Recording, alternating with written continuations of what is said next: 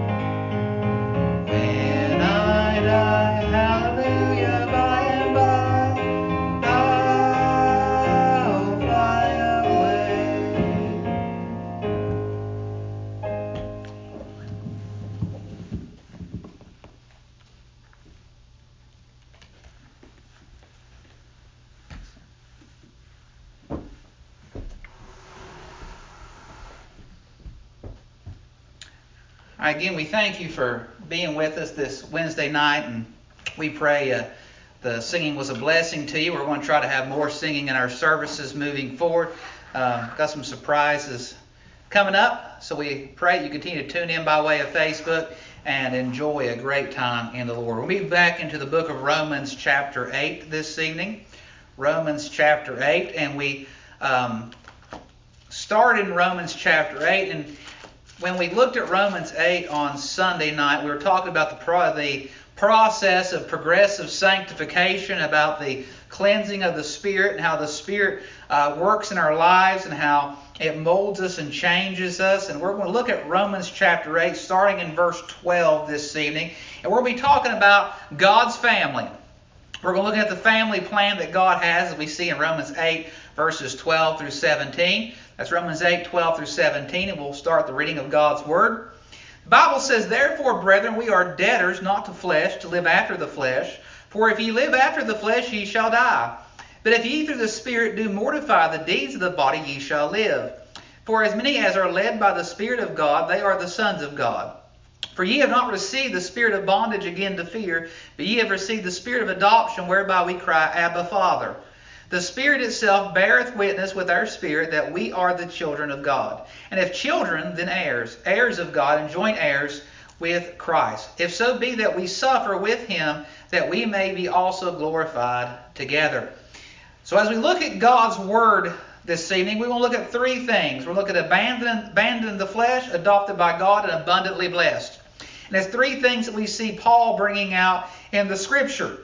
Now, as we look at what Paul is saying here, he's talking about a radical transformation that takes place of the new life that we have once we are inside Christ. This is not to happen before we're in Christ. This is not prerequisites to getting saved. This is what God does in the soul of a believer once he is saved.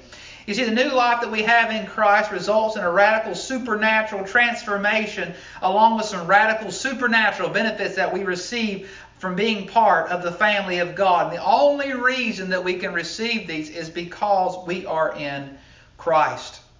As we start out here and we look in verse 12, we have to realize, first off, we have to abandon the flesh.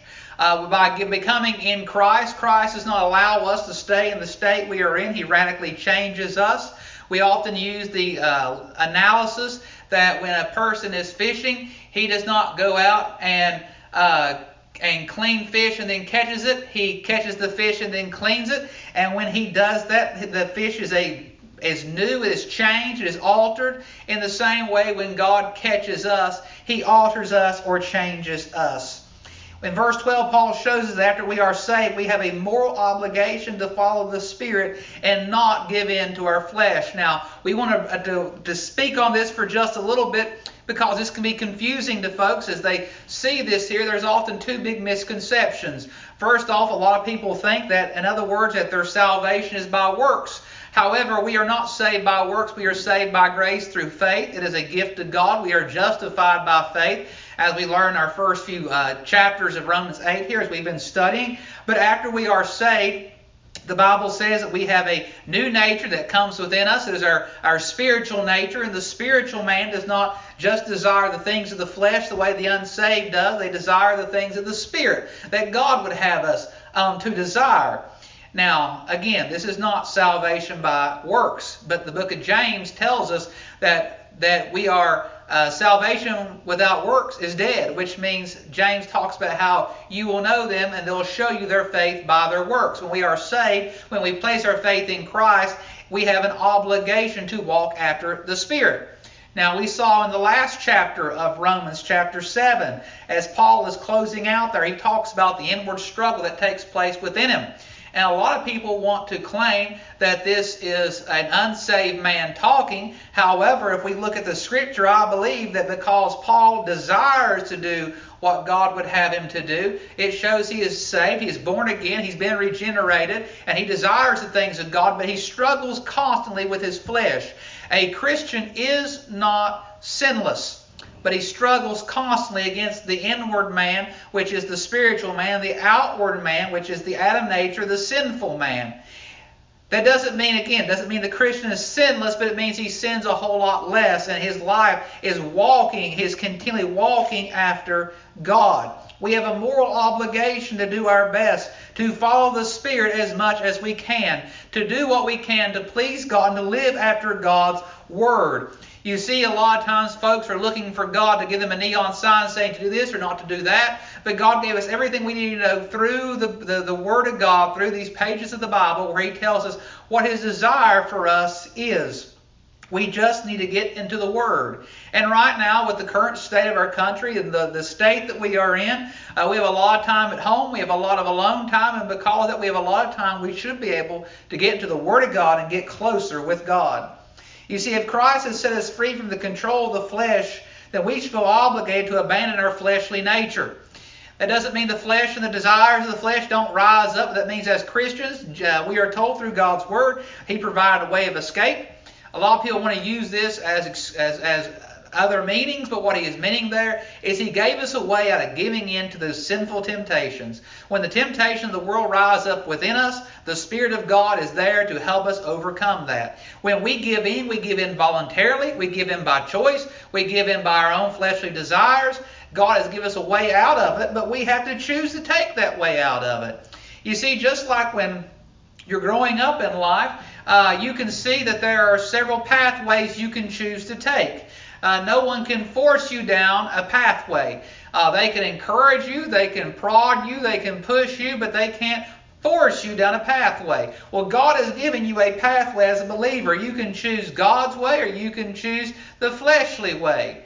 Now, let's be clear. When a believer gives into the flesh, he is chastised by the Spirit. The Bible talks about the chastening rod of God that comes down upon those who disobey God. In the same way, a father disciplines his child, the Heavenly Father will discipline the believer in order that they may repent and keep an intimacy with God and keep where they need to be spiritually useful. You see, God doesn't need our perfection to be justified. He needs us to be good believers, to be spiritually useful to those around us. And in the same way, if God loves us, God wants us to live an abundant life and wants us to be obedient and to do the things that are to be blessings to us. You see, we see in verse 13 where the Bible says, "For if ye live after the flesh, ye shall die. But if ye through the Spirit do mortify the deeds of the body, ye shall live." Now that's a verse that crushes a lot of this idea that a Christian can live in whatever manner he so chooses without the convicting power of God upon them. Verse 13, the word flesh there doesn't mean our physical being. You see, we are to glorify God with our physical flesh. Our body should be used as a tool to bring glory to the name of our Lord. But it is that evil nature that is within us from birth that is unable to please God. And it shows here that a person that follows after this fleshly nature will die. Now let's be very clear. This death is not the physical death. Every human being that breathes a breath of life will face a physical death. The Lord tarries His coming. This flesh is going to go the way of the grave. But inside the flesh is a spiritual man. If the spiritual man is to live forever, it says right here that we have to mortify the deeds of the body. In other words, it clarifies in those verse 13 and verse 14 what it means to be a Christian. That means the individual who is shacked up, living in sin, cannot be saved if they are not under the convicting power of God. A person that lives in unrepentant sin does not live a life characteristic of what Paul gives in the Word of God that a Christian should be like. Now that does not mean that I can look at an individual that is sinning and say they are not saved, because we all sin and fall short of the glory of God. But what it does mean is you can know as an individual that if you can live in unrepentant sin without the convicting power of God, wooing you, I don't want to use the word driving, leading you is the word we should use there, leading you out of that life, that means the Spirit of God is not within you. That means you are not saved. And I don't want to be accused of preaching works, because this is, again, our salvation, our justification is by faith. But once the justification is there and the Holy Spirit comes to be within us, God is going to start a work in us, the Bible says. And He will continue this work up until the day of His return, up until the day that we are in His presence. He is molding us. He is changing us. He is cleaning us up. When we get out of line, He is disciplining us. I'll give an example to maybe help clarify this. If a child is not my child, it's not a student in my classroom, not a kid in my church, if I have no relationship with that child, it is not my business to discipline that child. I would be out of line. But if it is a child that I have a relationship with, it is my job to discipline that child and to make sure within the bounds of the biblical discipline to make sure that they are doing the things they should, that they are safe, that they are healthy, that they are well taken care of, and that I raise them up in the way they should go. Now, if that is God's expectation of me as a earthly man, we can expect a spiritual heavenly Father is going to take his spiritual children and do the very same thing. See verse 14, for as many as live in the Spirit, they are the sons of God, which means if you are not led by the Spirit, you are not the sons of God.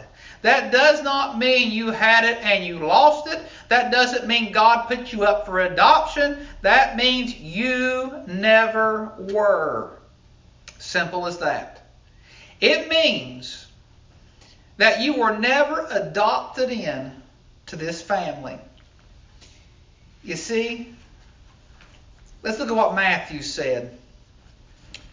Jesus said in Matthew chapter 7, verse 21, not everyone that saith unto me, Lord, Lord, shall enter into the kingdom of heaven, but he that doeth the will of my Father which is in heaven.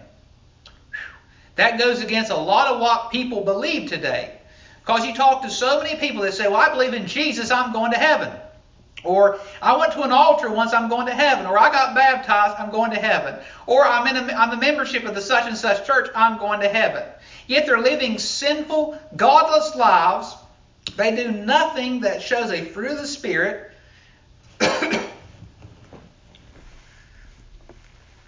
Sorry, I get a drink of water.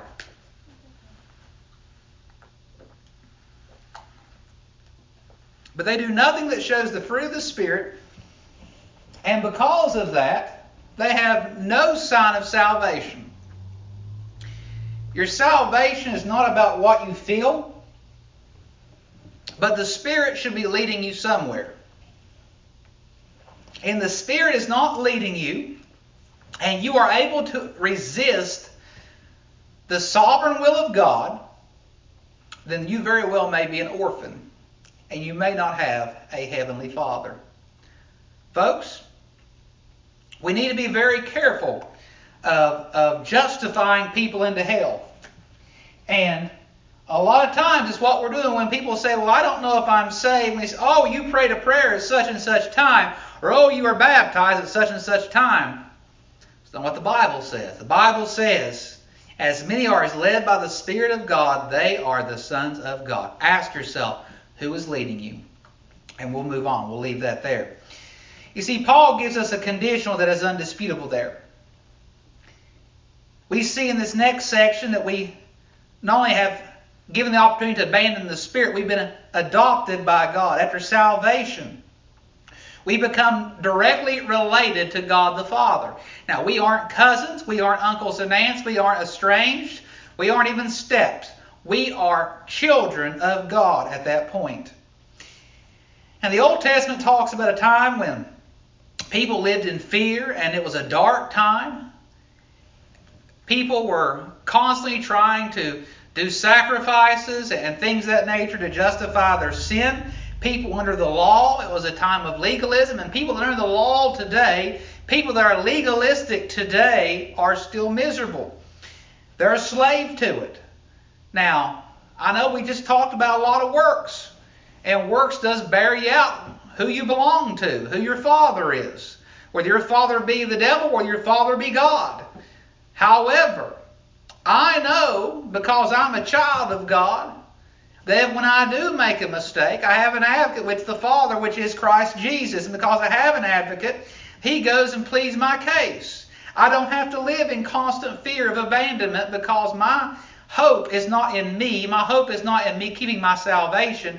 My hope is in Jesus Christ. He is the firm foundation, the solid rock on whom my faith rests. And because the Bible says He is never changing, because the Bible says that He will go with me all the way unto the day of redemption, the Bible says He'll never leave me nor forsake me, and I am sealed with His Holy Spirit, I know without a shadow of a doubt that I am God's and I will remain God's for eternity.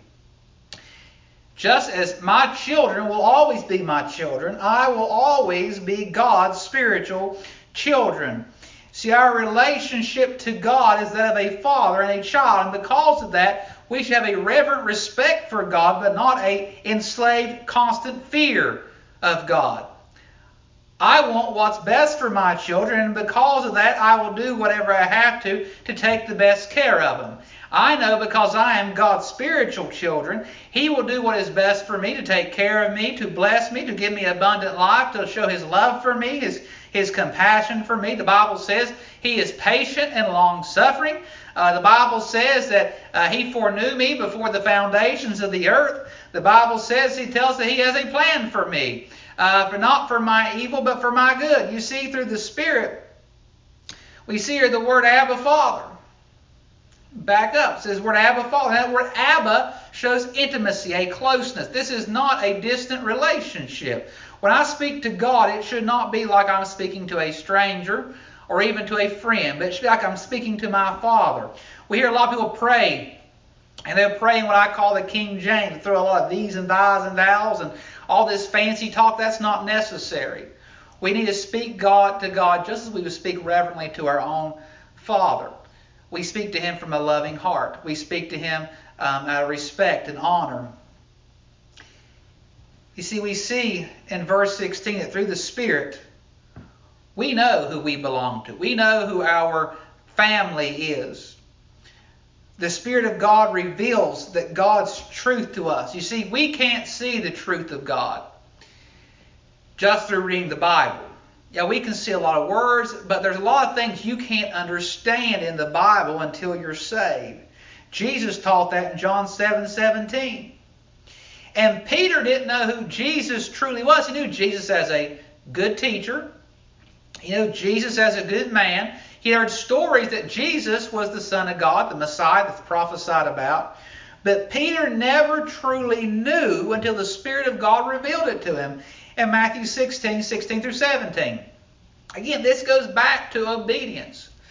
The reason that I obey God is because I know, not just from what I was taught in Sunday school and what I was taught at home, but I know through what the Spirit has showed me of who God is. And that makes me tremble. I reverently have a reverent respect. The Bible says to work out thy salvation with fear and trembling. Not to work for, but to work out.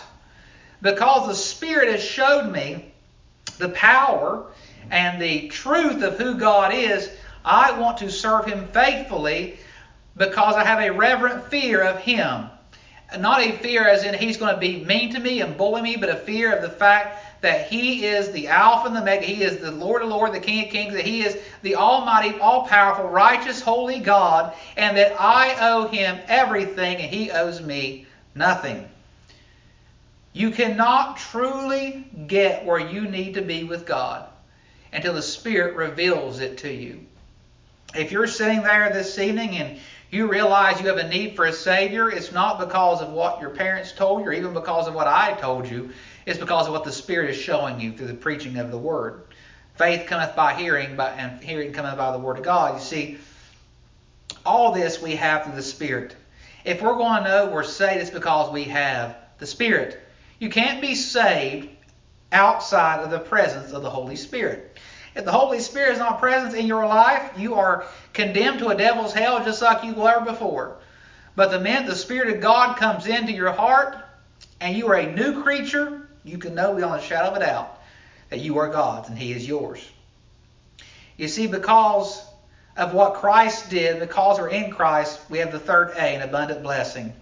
So we are able to abandon our flesh, we're adopted by God, and we're abundantly blessed. Due to our relationship with God, remember, He's our Father, we're His children, we receive everything that Christ would receive. Jesus told His disciples He was going to go away to prepare a place that where He is, we may be also. In His Father's house are many mansions. And because of this, all that is for us. Again, we need to take a moment to meditate on just how good God is. That God saw a sinful, wretched creation that lived in constant rebellion to Him. And then the Bible says that while we were yet sinners, Christ died for us. He came to earth and died the death that we deserve to die, suffered the torment that we deserve to suffer, and overcome death, hell, and the grave for us, that we may overcome death, hell, and the grave, if we are in Christ. But not only that, He went away to prepare a place for us, that where He is, we can be with Him someday. That we may have not just be servants, but be heirs, be family to God Himself, be reconciled back to God. God done all this for a creation that wanted nothing to do with Him. But here is the sobering part. It says here that we don't only just receive abundant blessing, we also receive abundant sufferings. But we should view our persecution as a blessing, because the persecution comes because we are identified with Christ. Now, please don't look at this the wrong way. When it talks about suffering, it's not talking about God doing evil things to mankind for His own twisted pleasure. That's not the God we serve. It's talking about us being persecuted for the sake of Christ. It's talking about us going through trials for the sake of Christ. Now, God will make us uncomfortable to teach us a lesson. We see it time and time again in the Bible. Sometimes being fleshly uncomfortable can a lot of times drive us toward God when we forsake Him, or when we get distant and away from Him. A lot of times things of this flesh that are uncomfortable will make us pray harder and seek Him harder. That isn't torture. That is a lesson. That is God's way of trying to get us somewhere that He needs us to be. Sometimes the trials and tribulations are designed to prepare us for something great down the road. Job went through absolute torture for a long time, but we see in the end God gave him so much more than he ever had to begin with. Yeah, he had a lot of trials, but look at the blessing at the end. In this earth, in this life, you will have a lot of trials, but you are going to have a lot of blessings in the end. But you need to hold on to the promise you have in Jesus Christ. You see, everything we have here, everything we talked about this evening, we receive God's approval only because we are in Christ. He does not see Justin Baisden or you and all our faults and failures, all our sins, all our wretchedness, all the disgusting, sinful things that we have thought and done. He sees Christ applied to us.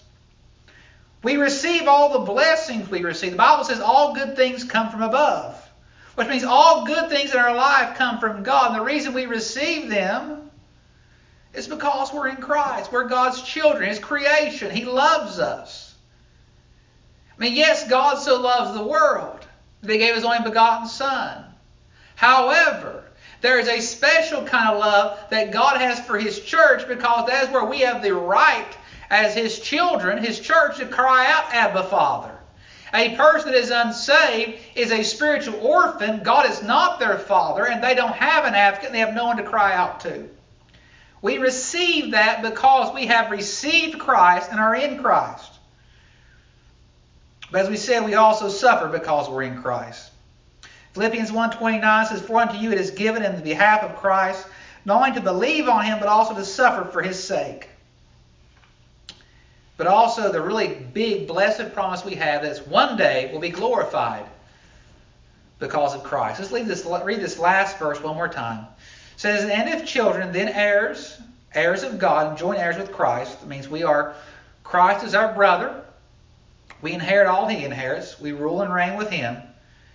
"If so be that we suffer with Him, that we may be also glorified together."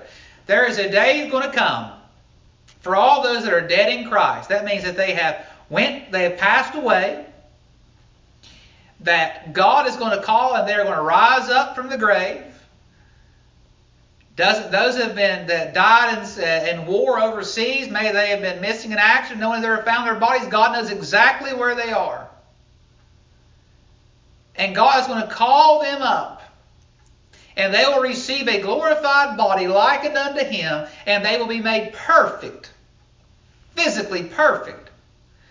No aches, no pains, no sickness, no suffering, no nothing. Perfect.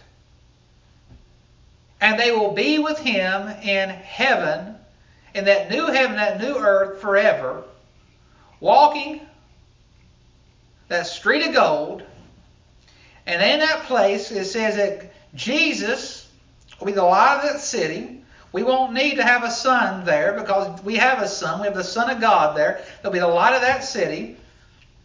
And for eternity, we'll be enjoying the blessings and the presence of God and be worshiping him together with every person who has ever been born again. Every person who's ever trusted in Christ. Folks, how beautiful of a promise do we have? That God gave us all that. He didn't tell us to go change first. He didn't tell us to go change our actions first and then he'll bless us. He didn't tell us to fix ourselves first. He says to come unto me. All you that are weary and heavy laden, and he will give you rest. The reason that we are out of this spiritual bond, the reason we're out of this fear that is spoke about there in verse 15, is because we can rest in Christ. I can rest knowing that I don't work for my salvation. The work was done on the cross. Jesus done the work. And because I'm trusting in him, that my faith is placed in him, I am in Christ. He has taken my sins away, and that price was paid. The punishment was paid for on Calvary, never brought against me again. And I received his righteousness, and I was adopted into the family of God. And adoption in the Jewish tradition was permanent. In other words, I am sealed. God is not going to leave me. He's not going to forsake me. He's not going to abandon me. He's not going to cast me out. I can be sure beyond the shadow of a doubt that I am his forever. Remember John 3:16, we just quoted half of it there. For God so loved the world, he gave his only begotten Son, whosoever believeth in him shall not perish, but have everlasting life. The life that I receive in Christ is forever. It is everlasting, never ending. When do I receive it? The moment I believe and trust in him. As we close out this evening, right there on that note, have you believed? Have you trusted in him? Do you know for a fact, if you were to close your eyes in death, or if Christ was to come back for the church and rapture us out of here, that you are in Christ? Maybe you're listening this evening and you say, well, I think I am, but I don't know I am. I would be terrified to be in that state. If you don't know beyond the shadow of a doubt that you're saved, that you're in Christ, that your name is written down in the Lamb's Book of Life, I want to encourage you right where you are to believe in the Lord Jesus Christ, to trust in him, to receive him as your Savior, and as an outpouring of your faith, pray to God. Ask him to save you. Ask Jesus to be your Savior and receive him. And then follow after the Spirit that God's going to give you. A simple prayer such as, Lord, I know I'm a sinner. Lord, I'm asking for your forgiveness. I'm asking for your Son Jesus to be my personal Savior. Lord, I thank you for sending him to pay the price for my sins. And I ask you, Lord, to adopt me into your family. In Jesus' name we pray. Amen. A prayer such as that, it's not the words that you say that save you. It is the faith from in here that drives you to say that prayer that saves you. Romans 10 says, for whosoever calleth on the name of the Lord shall be saved. Folks, God doesn't ask you to be perfect. He doesn't ask you to be sinless. He asks you to place your faith in his Son, Jesus. I want to encourage you today, right where you are, to place your faith in his Son. As we pray a prayer in closing, I'm going to encourage you to cry out to God right where you are and ask him to save you. Let's bow our heads.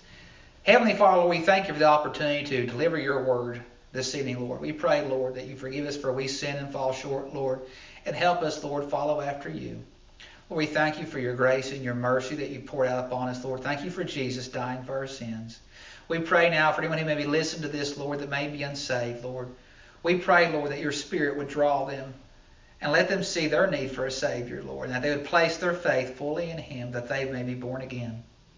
We thank you, Lord, for justifying us by our faith, knowing, Lord, that it's not from works, but it's you, Lord, that salvation comes.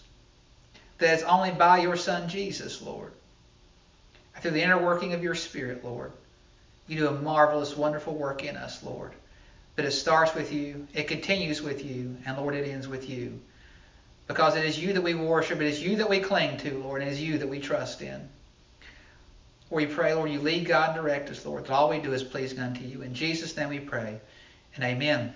Now, we encourage you this evening, if you prayed a prayer of salvation, or if you have questions, you'd contact us on Facebook, on Twitter or Instagram. You can email us, baisden42@gmail.com. We would love to counsel you or talk with you.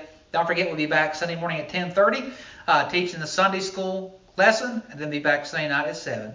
Thank you for tuning in this evening, and we look forward to being with you next time. God bless you.